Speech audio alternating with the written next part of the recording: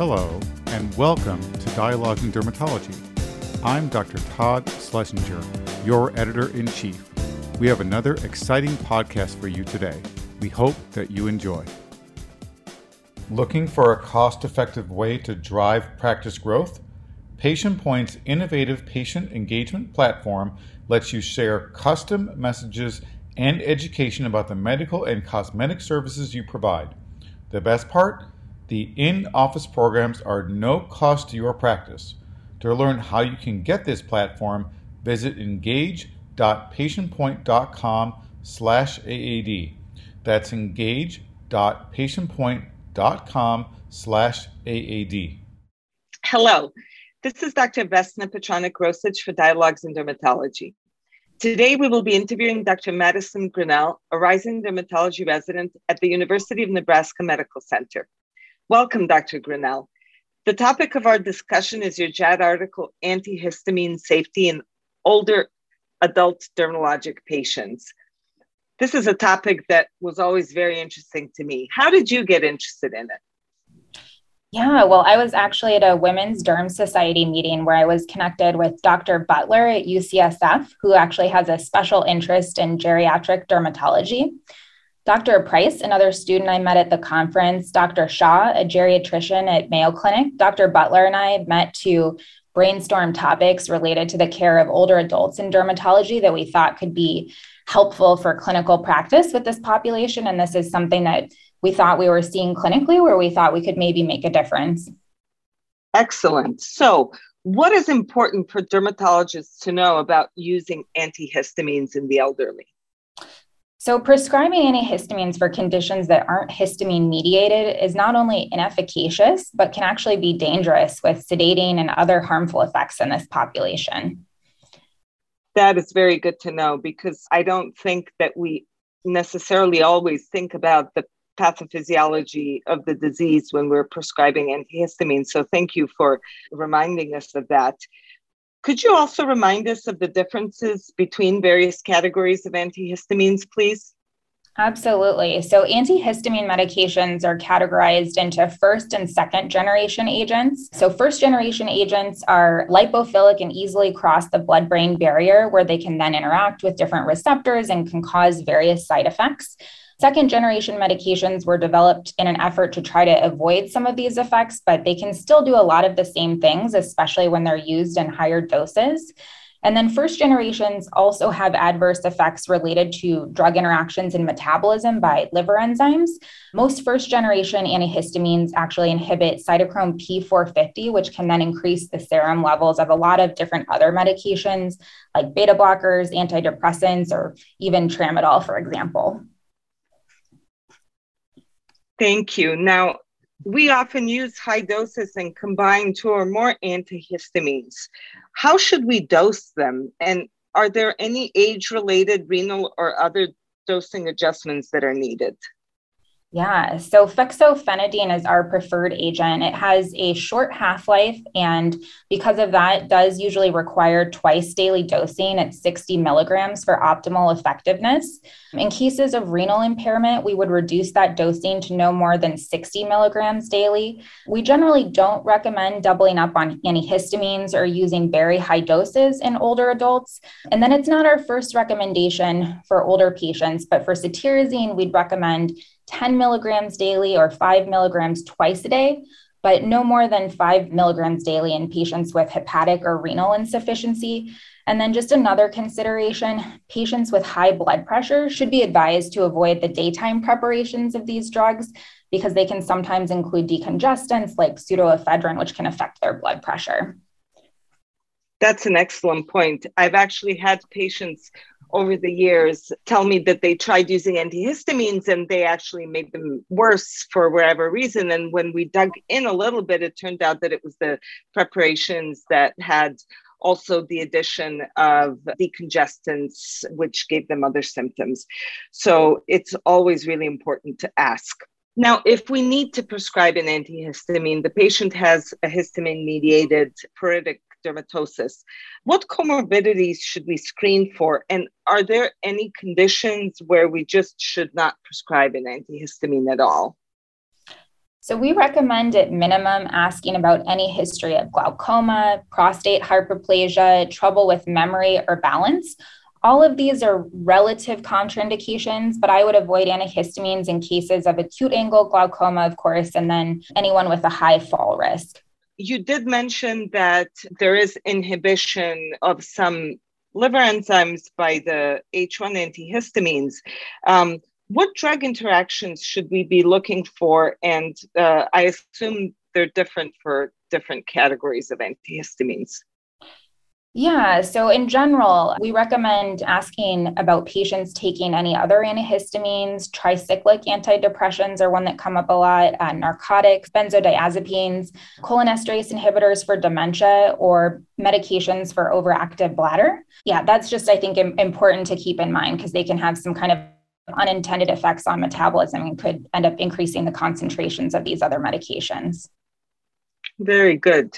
And I think in your article, there are a couple of nice tables that list additional questions to ask as well as drug interactions. So if one can't remember, it's an easy place to look for it. Are there any things that interact with antihistamines besides medications? Yes. So we don't always think about our older patients drinking alcohol in high quantities, but that's something that we want to actually screen for because high levels of alcohol use with antihistamines can worsen CNS depression, confusion, and can lead to decreased motor coordination and falls. There was actually data from a national survey on drug use and health that found that over 1 in 10 adults over 65 actually reported binge drinking. Oh, wow. Okay. That is definitely something that I will start routinely asking about. Now, what about dementia and Alzheimer's patients? This is definitely something that's important to screen for in patients with histaminergic itch, where we are wanting to prescribe antihistamines. We need to be careful as antihistamines could worsen these symptoms, especially the first generation agents. And in general, we talk about the elderly. Is there an age cutoff that you use for this, or is it more like a sliding scale? I think it's more a sliding scale and would depend on that specific patient and their other comorbidities and health status and kind of functional status. So a lot of different things to keep in account. I always think of it as kind of like if they're 70 or older, then I really think hard before prescribing it. But of course, if somebody is younger than that, but has other comorbidities, the same would apply. Are second generation antihistamines better? Is there one that carries the least risk in this age group? Second generation antihistamines were developed in an effort to try to avoid many of the negative side effects that were associated with the first generation agents. But unfortunately, they can still cause many of the same adverse effects. And then, like we said before, especially when they're used in high doses, along with fexofenadine. Elastine is another second generation antihistamine that's been recommended by physicians that treat urticaria, both for its effectiveness and then its favorable adverse effect profile, but unfortunately, it's not yet available in the United States.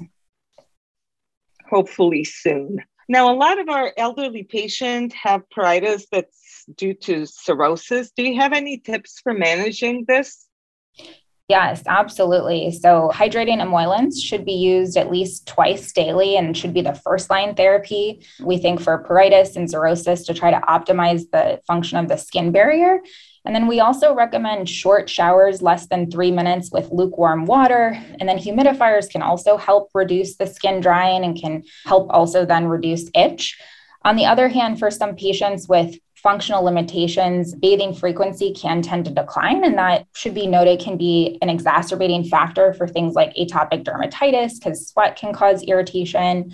And then also, we've noticed kind of in our practice, aging patients sometimes are accustomed to using drying soap brands. So we recommend giving them specific recommendations for gentle products to use if they think they just can't avoid using soap. And then finally, another tip is to recommend keeping fingernails trimmed short, which can help a lot with nighttime scratching when patients don't even realize maybe that they're itching. So those are some of our kind of basic tips we'd suggest. Thank you for that. Are there any special considerations related to this topic that might apply to patients with skin of color? Yeah, so some special considerations for older adult patients with skin of color seeking treatment for pruritus, I think, are going to include difficulty in getting accurate diagnoses and targeted therapies, and then a lack of exposure, unfortunately, to skin of color in many residency training programs.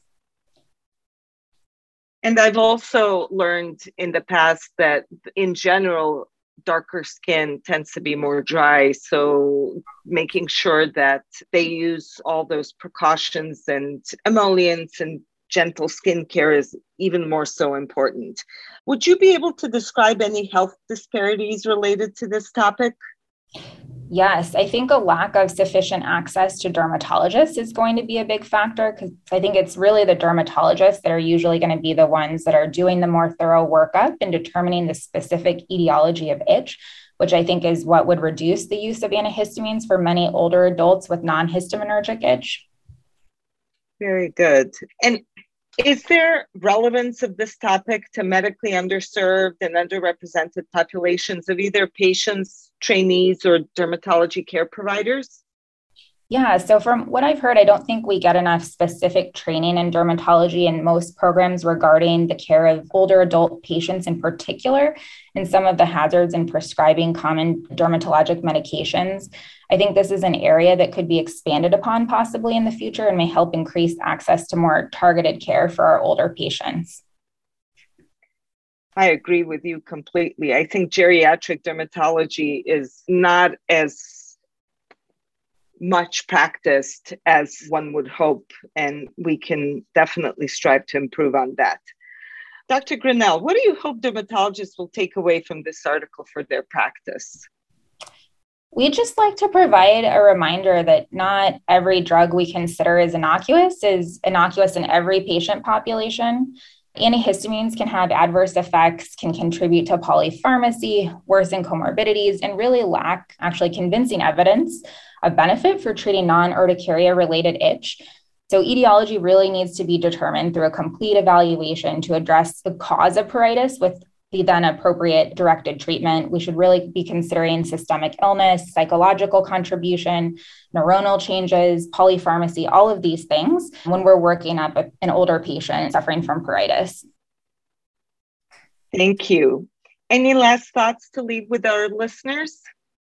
Yeah, so we just really like to highlight the importance of really kind of digging deep and getting down to that specific etiology of pruritus for our older patients to direct targeted therapies. And in our experience for many older patients, xerosis is probably going to be at the heart of it.